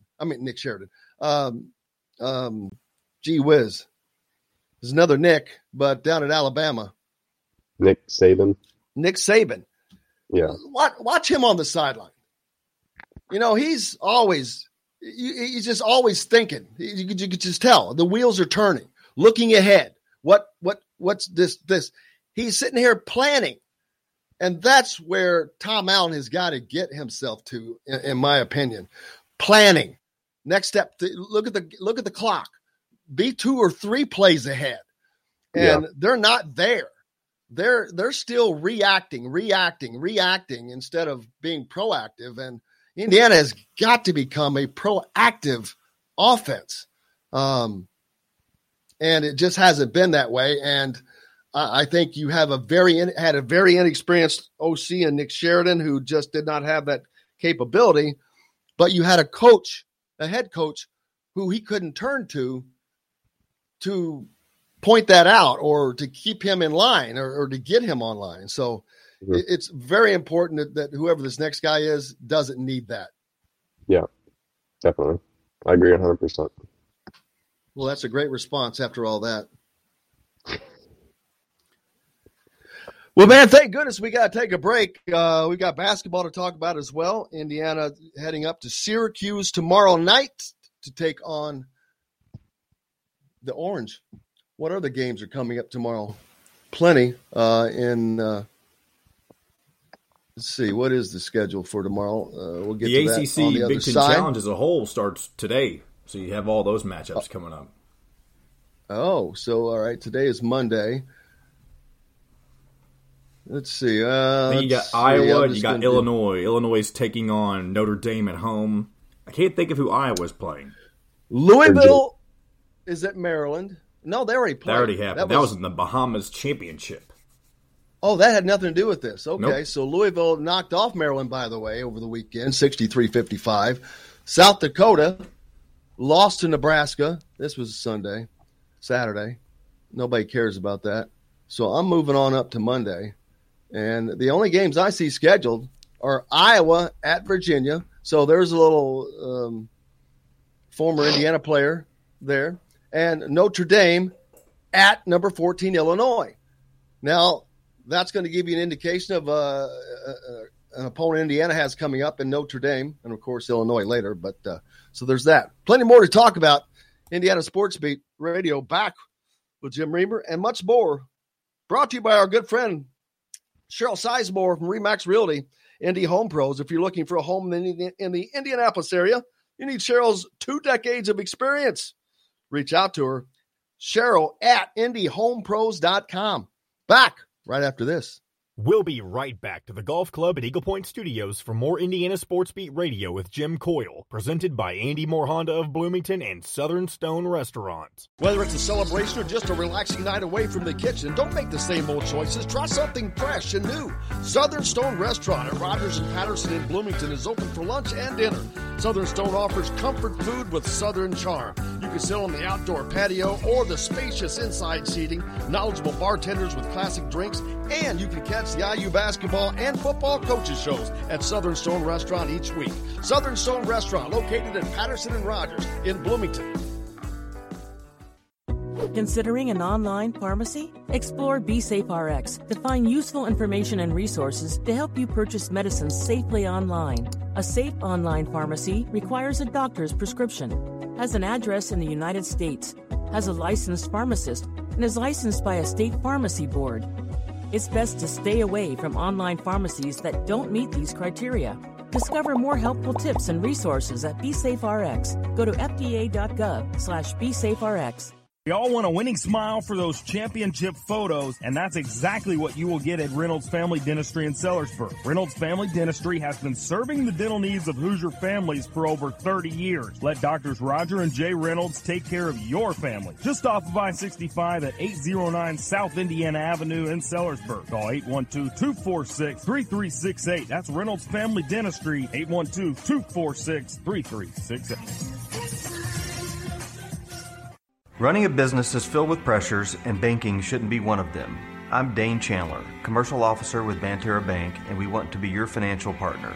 We know that the cost of starting, growing, or acquiring a new business can stretch beyond what you have saved. That's why we offer a variety of financing solutions, including SBA loans for small businesses. Give me, Dane Chandler, a call at 812-401-4323 to get started. Member FDIC, Equal Housing Lender. Hi, I'm Kyle Brinker from Brinker's Jewelers. They want to be surprised this holiday season with a one-of-a-kind proposal in the little green box from Brinker's Jewelers, where every one of our diamonds are hand-selected by an owner of the company. That means every single diamond has to meet a Brinker standard on beauty and value. So if you plan on getting engaged this holiday season, your engagement ring needs to come in that little green box from Brinker's Jewelers, voted the best jewelry store 9 years in a row by Evansville Living Magazine and the Readers, located at the corner of Green River Road and the Lloyd Expressway, or online at brinkersjewelers.com.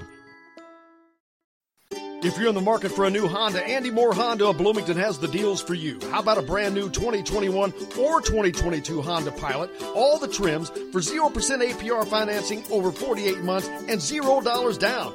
Or how about a brand new 2021 Honda Passport? Also 0% APR financing over 48 months and $0 down. Get more to your door with AndyMooreHonda.com. Come see us at the all-new Andy Moore Honda, now in Bloomington. Today's guest is brought to you by Reynolds Family Dentistry of Sellersburg. You need $1 million smile for those championship photos, and that's exactly what you'll get with Reynolds Family Dentistry.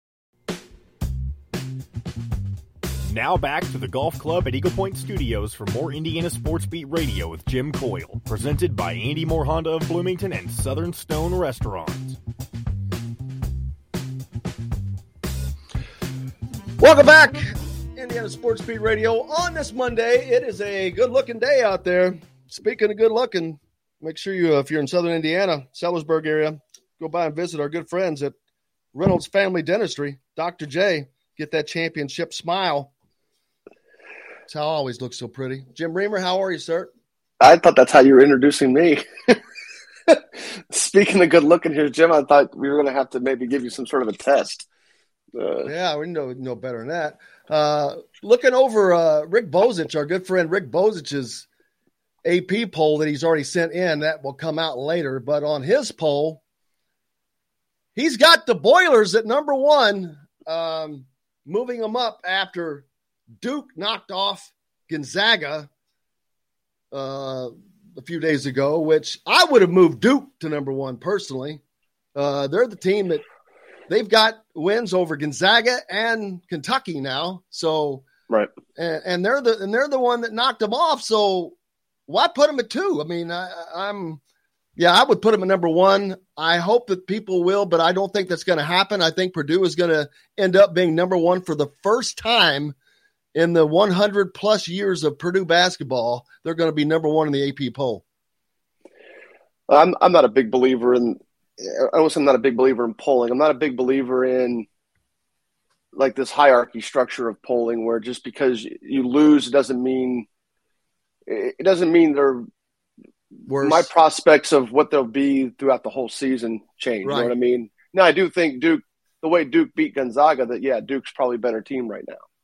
And it would project out to be a better team. I don't know if that doesn't mean that Purdue can't slip ahead of them in somebody's mind from a perception standpoint, because that's all we've got right now is perception until and unless Duke and Purdue play each other. I don't know. I mean, like you said, Duke's probably got a couple more bigger wins under their belt than what Purdue does right now. And voting is as biased as each person's criteria. So, well, yeah, because you look at UCLA, they're sitting at number 6 after getting their ass handed to them by Gonzaga, who was sitting just 2 spots in front of them. Yeah, Gonzaga ran them out of the gym. And I don't know that makes UCLA any worse than some of the teams that passed them up this week. I guess that's where I think of it this way too, because we obviously do some of this stuff at the high school level, and I won't go too far down the tangent unless you want to talk about these teams. But Carmel and Homestead both got beat this week. I don't think it changes my view on what type of team they'll be in March. So if I were putting out a poll, we see this in the conference season all the time. Right.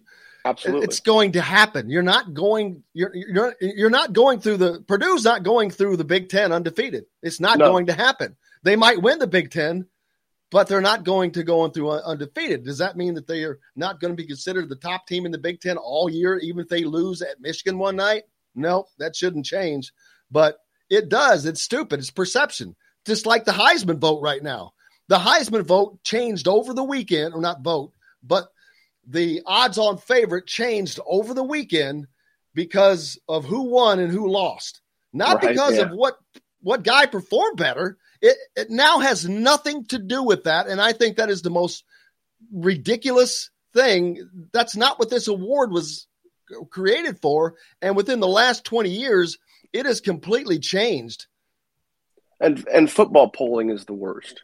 It's, I don't know that, again, I didn't watch the Ohio State-Michigan game, so I don't know what that puts, where that puts Ohio State in the hierarchy. It definitely means Michigan should be ahead of them for sure.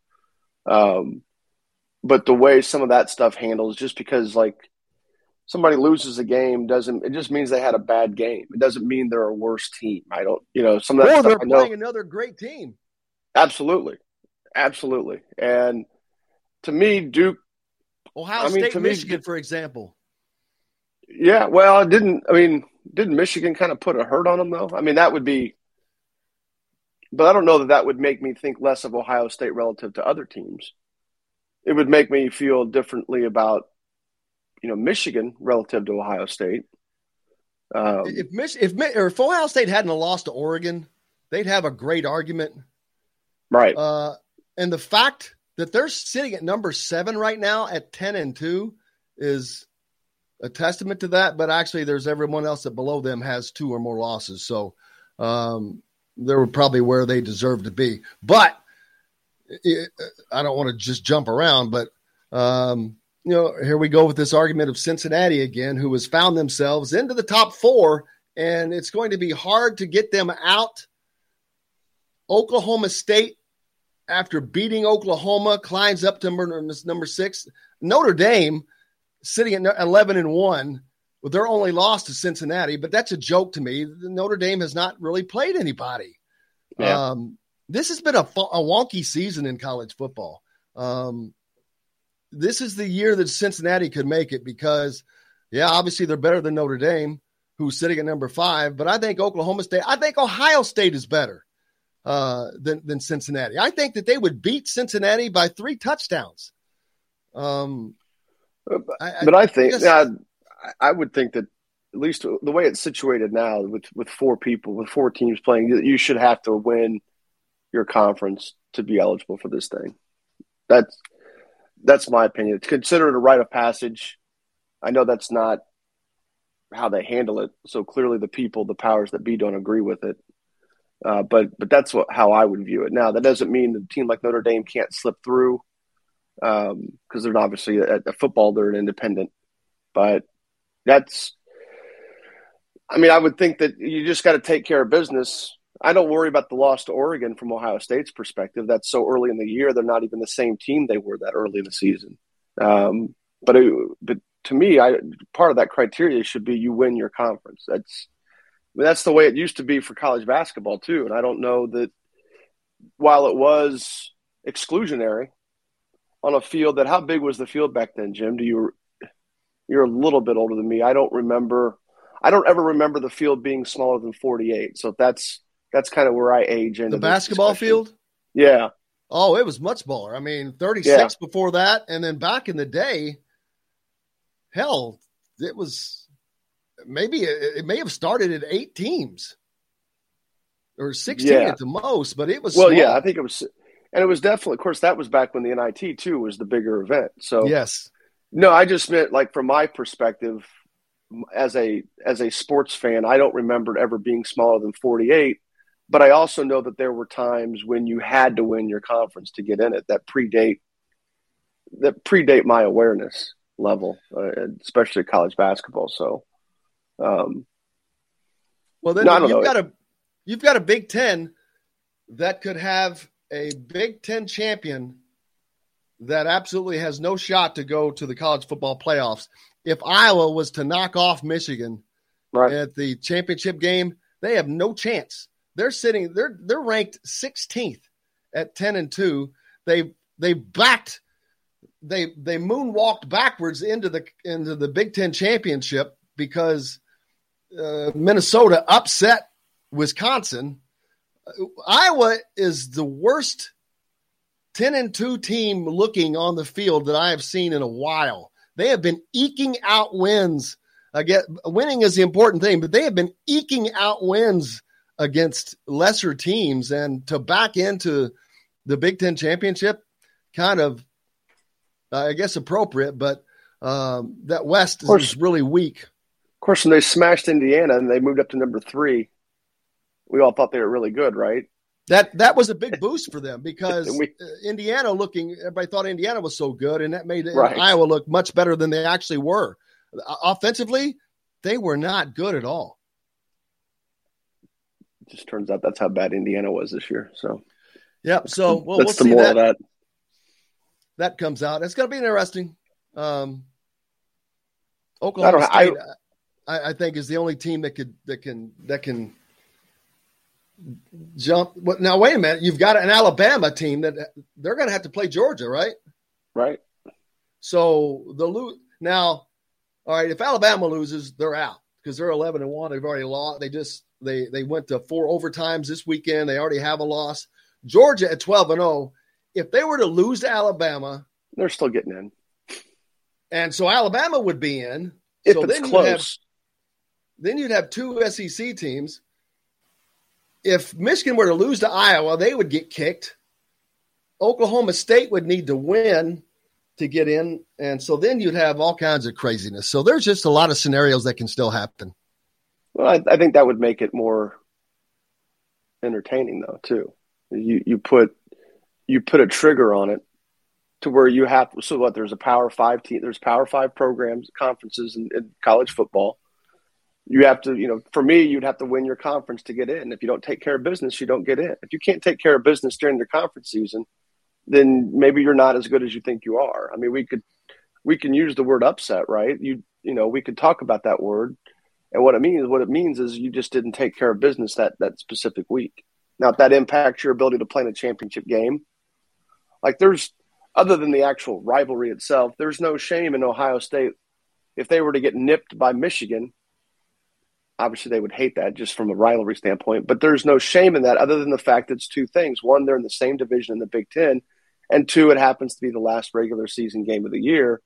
And all these voters, or most of these voters are have short, memory span. They forget the fact that Ohio State's had a good year, and so now they're going to exclude them because they didn't get in the championship game, but then they're not going to care if a team wins their conference or not. To me, there should be a hard set on it.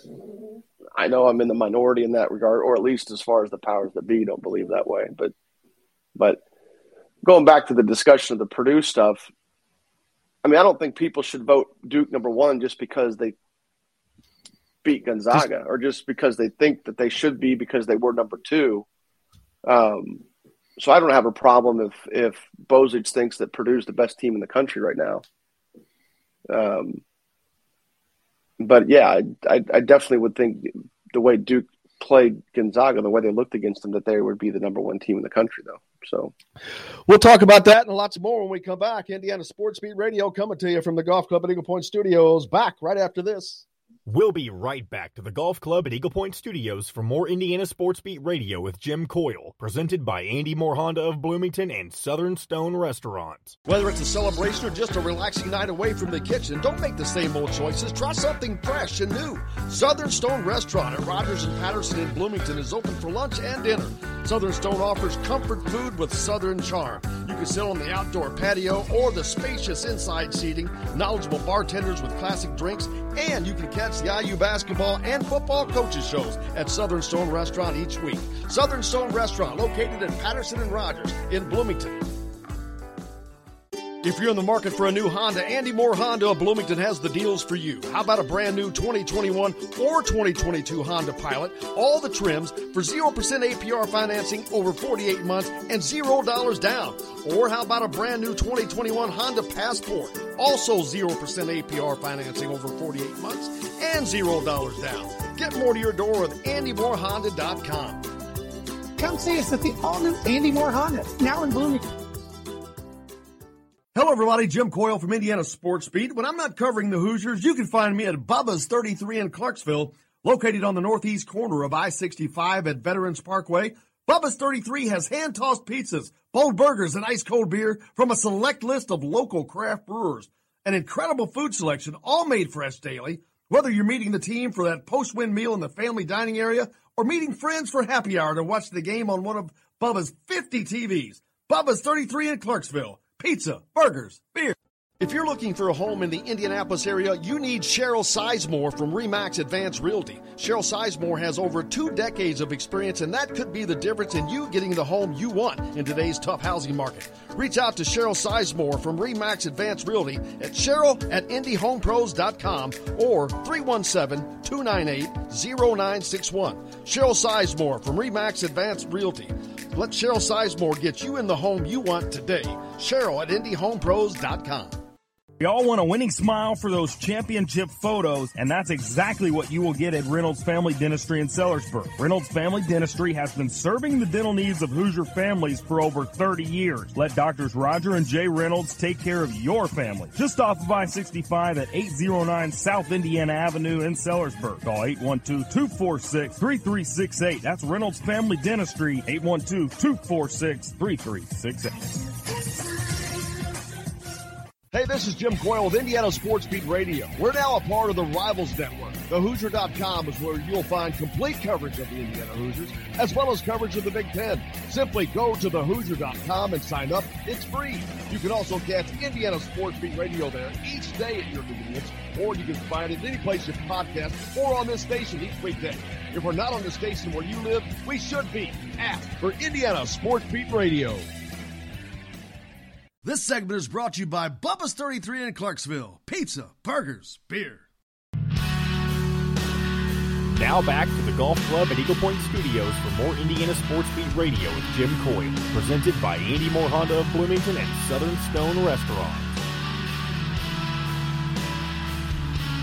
Welcome back, Indiana Sports Beat Radio, on this good-looking Monday, for a post-Thanksgiving Monday.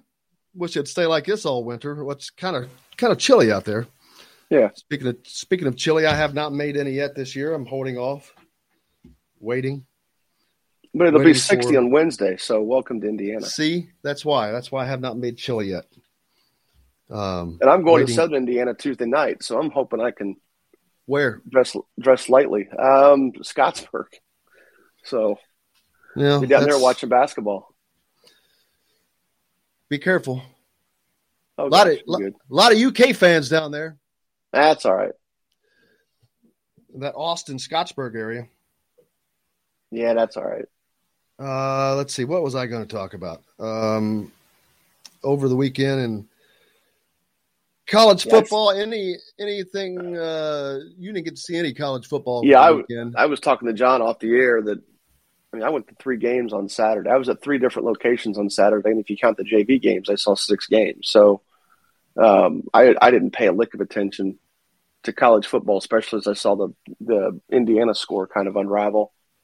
And I even joked I couldn't get a sentence out talking about any of that stuff without changing directions. I wasn't, about the ranking stuff and how that should play out. And I didn't see any college football this weekend. Let's see. The one thing that I haven't talked about yet is the IHSA state finals football that happened over the weekend. Center Grove got a challenge from a worthy competitor, but at the end of the day, 27-21, 6A state champions over Westfield, and that had to be a hell of a game. Taven Jackson at quarterback. He says he hopes his team gets remembered as the greatest of all time in Indiana. And they've certainly got a run at that. That 2-season run that they've had has been pretty good. Yeah, there were some Ben Davis and Warren Central teams that would top that. So, hell, as a Carmel guy, I couldn't even take that away from those 2 schools. Let's see. But, until Center Grove gets beat, who knows? They may go out next year and win it again, and then now you're talking. So, who else won? Let's see. Mount Vernon, they won the 4A. Now, Southeast Gibson, were they 5A? Gibson Southern was Southern. I want to say they were 3A. 3A. I missed a 5A school then. Wherever Cathedral that thing went up. Oh, they won they did. Who they beat? They beat Zionsville. Jerron Nibbs completely went off as a wide receiver. Tibbs plays basketball. They call me Mr. Tibbs. Yeah, and he's a wonderful wide receiver. And he looks a lot like, he's 6'4". He looks a lot like Michael Pittman. Like he's that big. Now Michael Pittman is going to have, additional years of weight training, but that's the kind of size you're talking about at wide receiver. And you look at how it's becoming an advantage for him and how big receivers who are athletes, who are athletic, obviously have an advantage in the NFL. I mean, Tibbs is 6'4". I don't know that he's a world-class athlete. I don't know that about him yet, but he's a good athlete on the basketball floor for sure. And I think he went for 200. I think he went for 200+ yards in receiving in the state finals game. That's pretty good. Purdue getting a lot of love today, man. They have a quarterback in Gibson Southern's Brady Allen that rallied. Remember the Titans, baby, because they were down in their state championship game and behind Brady Allen. Who'd they beat? Let's see. Brebeuf Jesuit. Brebeuf. So, yeah, that's definitely 3A because, the Mount Vernon was 4A. And then, but that was a good game. I just confirm it. But at the end of the day, 398 passing yards for Mr. Allen. 5 touchdowns. That's performing on a big stage, man. That's fairly decent, isn't it? Well, and he's a Purdue commitment. All this talk about Indiana had that momentum 2 years ago. All the recruiting momentum, the winning, and Purdue was toiling, and all the talk with Jeff Brom and this and that, and now it's kind of coming back around. He's got Purdue going. He's got a great quarterback coming in Mr. Allen, but Indiana's got a great quarterback coming in Josh Hoover. So there could be some great quarterback play here in the next couple of years. Well, but look, there's been a lot of guys. I don't see these kids play. I've never seen Brady Allen throw a ball. I mean, I've seen him on video. I think he was part of that Elite 11 stuff that they do. There's been a lot of guys like that have come through Indiana and just have not done much at the collegiate level. Now, a lot of them have gone to bigger places like, Michigan, Ohio State, LSU. They've spurned Indiana and Purdue for higher profile programs. So maybe that's where it becomes different. These guys end up going someplace where they can get a chance maybe to play when they're younger. I don't even know to that degree how good he is. But there's just been a lot of guys like that. And I'm thinking of the ones that have come through, Central Indiana that just either didn't get an opportunity to do much at the collegiate level or were over their head maybe a little bit. And you just never heard from them again when they probably could have gone to Indiana and Purdue and had a chance to progress, even if incrementally, still had a chance to get earlier playing time and maybe build up the resume that way. However you can get it done, get it done. Let's see. And look at Taven. I mean, Jackson's going to Tennessee. Now each recruiting situation is different, and he may have clicked. I mean, I'm sure he obviously clicked with their staff versus Indiana's maybe. Maybe he didn't want to go to Indiana because it was too close to home or because Trace was there and he wanted to be his own person. We can inject a lot of our own speculation into that. Well, ironically, how ironic is it?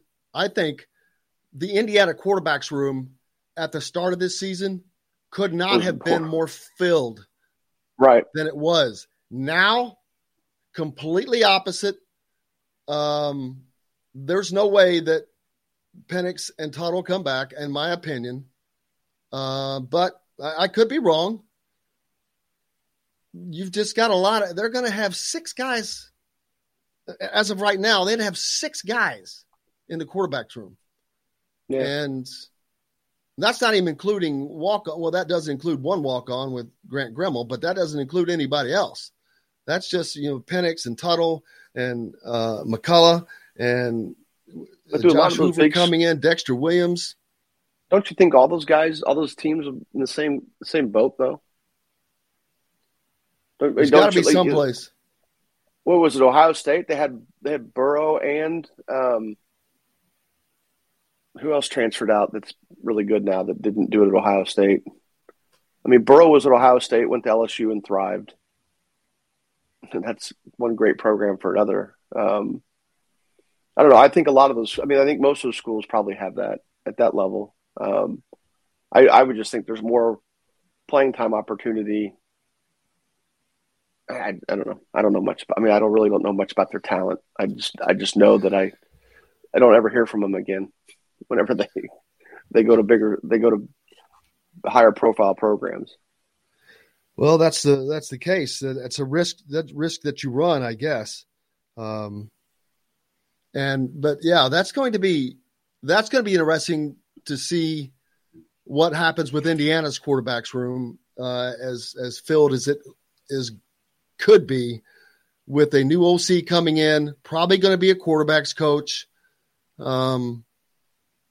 It's just, I'm looking forward to seeing what happens with that. I mean, the two exceptions would be Cutler and Grossman, right? Exceptions to what? To the quarterback stuff from kids from Indiana high schools go on and make a name in college. Yeah, but they didn't ever come to school here. No, I meant those are the two exceptions of the guys that went elsewhere. Yeah. Went to higher profile programs. You had Gunnar Kiel, but he faded, man. It was like I don't know what it was, if all the school changing and offense, all the changes he made, but it did not work out for him. I don't think, well, look, that's the deal where he never was successful against. Now, some of this you could attribute to maybe offensive line play, but there were a couple high school games because I did see him play where he looked shell shocked at the high school level, and I remember watching Jeff George play at Warren Central. Yeah, me too. I was actually at that game, and those guys, he never looked bothered by anything. I mean, he looked like a college whipped Carmel player up already. and down. He absolutely did. He looked like a college player. I've talked to him since because I think he lives in Carmel. He was he was understandably confident. You can even call him borderline arrogant, maybe in high school, at least on the football field. And you kind of when you're that age, you hate your rivals. Even as a fan of a sport you don't really participate in, and God, I hated him. But he just looked impressive, and I always knew that when Carmel played them, that we were afraid of him, basically. Tomorrow night, Indiana travels to Syracuse. Well, actually, they travel today, but play tomorrow night in a game against the Orange. It's the first true test for Indiana this season, Jim. Road test on top of that.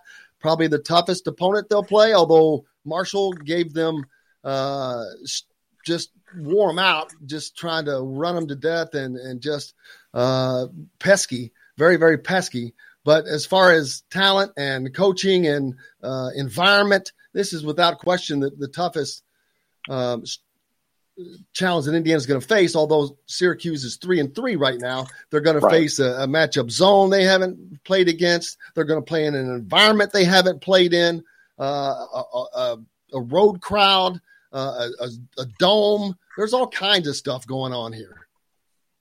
Yeah, Syracuse has not been good defensively this year, but their zone is definitely something that you have to prepare for differently than, because they do such a good job of matching up out of it, and they usually combat it. They usually throw out a lot of length. But giving up 100 to Colgate, I'm not. They've also given up 94 to somebody. Who'd they give up 90 or 92? Arizona State beat them 92-84. it's going to be they're obviously maybe they're facing. Let me check the box score of the Colgate game. Let me see how many threes Colgate was able to. Well, Colgate went 18 for 43 from the 3-point line. Their two leading scorers of the game both went 6. Each went 6 for 13. So that's the bulk of their regular production. Each hitting 6 threes, and it wasn't like the other guys that hit shots shot poorly. So it was, anybody that took a 3 that game, one guy was 3 for 11, but there was a 1 for 2 and a 2 for 4. Let's see, against Arizona State, 92-point game. Arizona State, 15 of 39. That's within the realm of statistical advantage, right? That's definitely, that's more than 33% from 3. So it's clear it looks like you can get shots. Auburn put 89 on them. See, what did Auburn do from the 3-point line? A moderate 12 for 30. So not as many, but it's clear you can get shots up against Auburn or against Syracuse this year. The question is is Indiana going to be able to be the team that hits those shots to that extent? Well, against Marshall the other night, Marshall's a team that does not shoot the ball at all. And instead of forcing them out to the perimeter, they allowed them to just break into their defense and get to the rim constantly to allow them to keep that game close. Because you had Trace Jackson-Davis and Xavier Johnson who was beating them by themselves basically. But they kept allowing. Why was it just the athletic ability and the quickness? But why was Marshall able to continue to get to the rim against the Indiana defense? I think they're just willing to they're willing to play fast. And when you play fast and you start to wear a team out, and you get easy opportunities in transition and you never take a break, you never give the other team a chance to breathe, you can steal some baskets that way. And you can, definitely get to the point where you're able to get where you want to get. I mean, Marshall, I've watched them practice the last couple of years. The year before we had COVID, I was out there watching them practice. Their entire practices is the personification of how Knight used to feel about conditioning. He didn't feel like he ever had to run in practice because their practices were so fast and so hard that was the conditioning enough. And Marshall's practices are at a breakneck pace. Once they get through a lot of their pre-practice stuff, which is a lot of shooting drills and some one-on-one defensive stuff, everything is up and down. Everything. So they are constantly at that pace. And there's not a whole lot of breaks in what they do. Their practices also, as a result, are relatively short. It was an hour and 45-minute practice.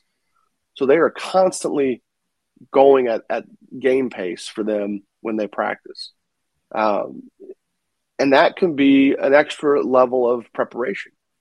So you not only have to prepare for them functionally and executionally, the things that they do, but you also have to consider their pace they like to play at and how do you counteract that. And, looked like, Indiana obviously counteracted by getting to the paint themselves, turning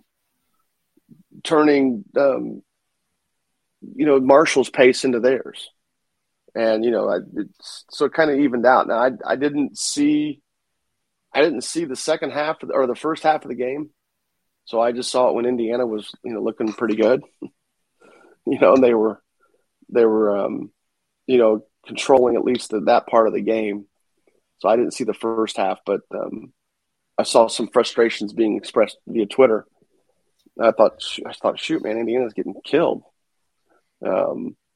But then I looked up and they were pretty much right in it and starting to take control. So I just noticed the two top scoring teams in the country from the Big Ten, Iowa, 97 points a game, Purdue right behind them at 92. And then Wisconsin is number 10 on the scoring defense.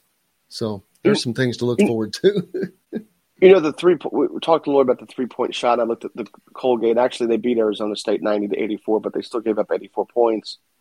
You look at the teams that I highlighted or that I featured as I was discussing that. Colgate made 18 threes. Arizona State made 15 threes. Auburn made 12 threes, if I remember correctly. Auburn made 12 threes. In Indiana's win against Marshall, a lot of possessions, ton of possessions, only took 15 threes. So the teams that have given Syracuse fits have been the teams that have taken a high volume three-point attempts.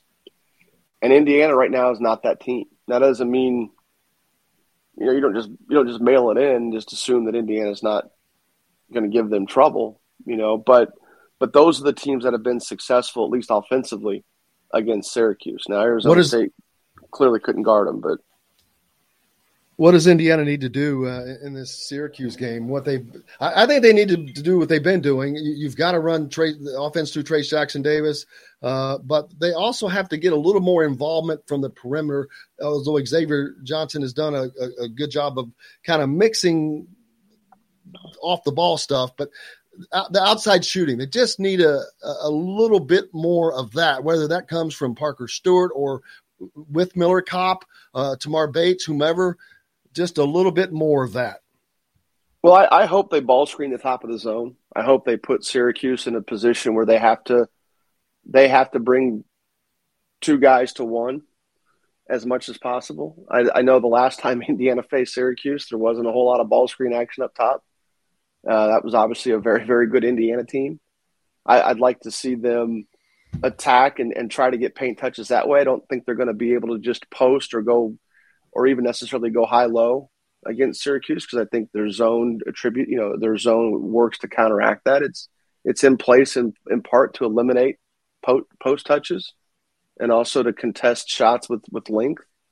But I would like to see them attack the top of the zone with some ball screen action, and that constantly makes Trace and Race, especially those two guys, in a position where they're not stationary. They're definitely moving around and being a lot harder to guard, because you make somebody have to rotate now to stop the ball, and that puts pressure on the rest of the defense.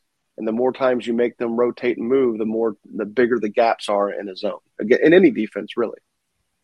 Well, we'll look forward to it. That game coming up tomorrow. Looking forward to getting ready for that, as it is college basketball time.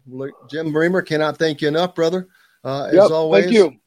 Hope you have a good rest of your day and the rest of your week. And everybody else, I thank you. I hope you have a great rest of your day. Make sure you go to thehoosier.com. They've got a special right now, Black Friday, that goes on through the week, though. That $20 for the entire year, that's $168 a month at thehoosier.com. Complete coverage of Indiana Hoosiers recruiting and all that. Hey, thanks to John, the producer. Most importantly, thanks to you guys. Without you, we've got no reason to be here. Until tomorrow, Kevin Brockway joins me, Chronic Hoosier, and Mike DeCourcy. Until then, I'm Jim Coyle. I will see you on the radio.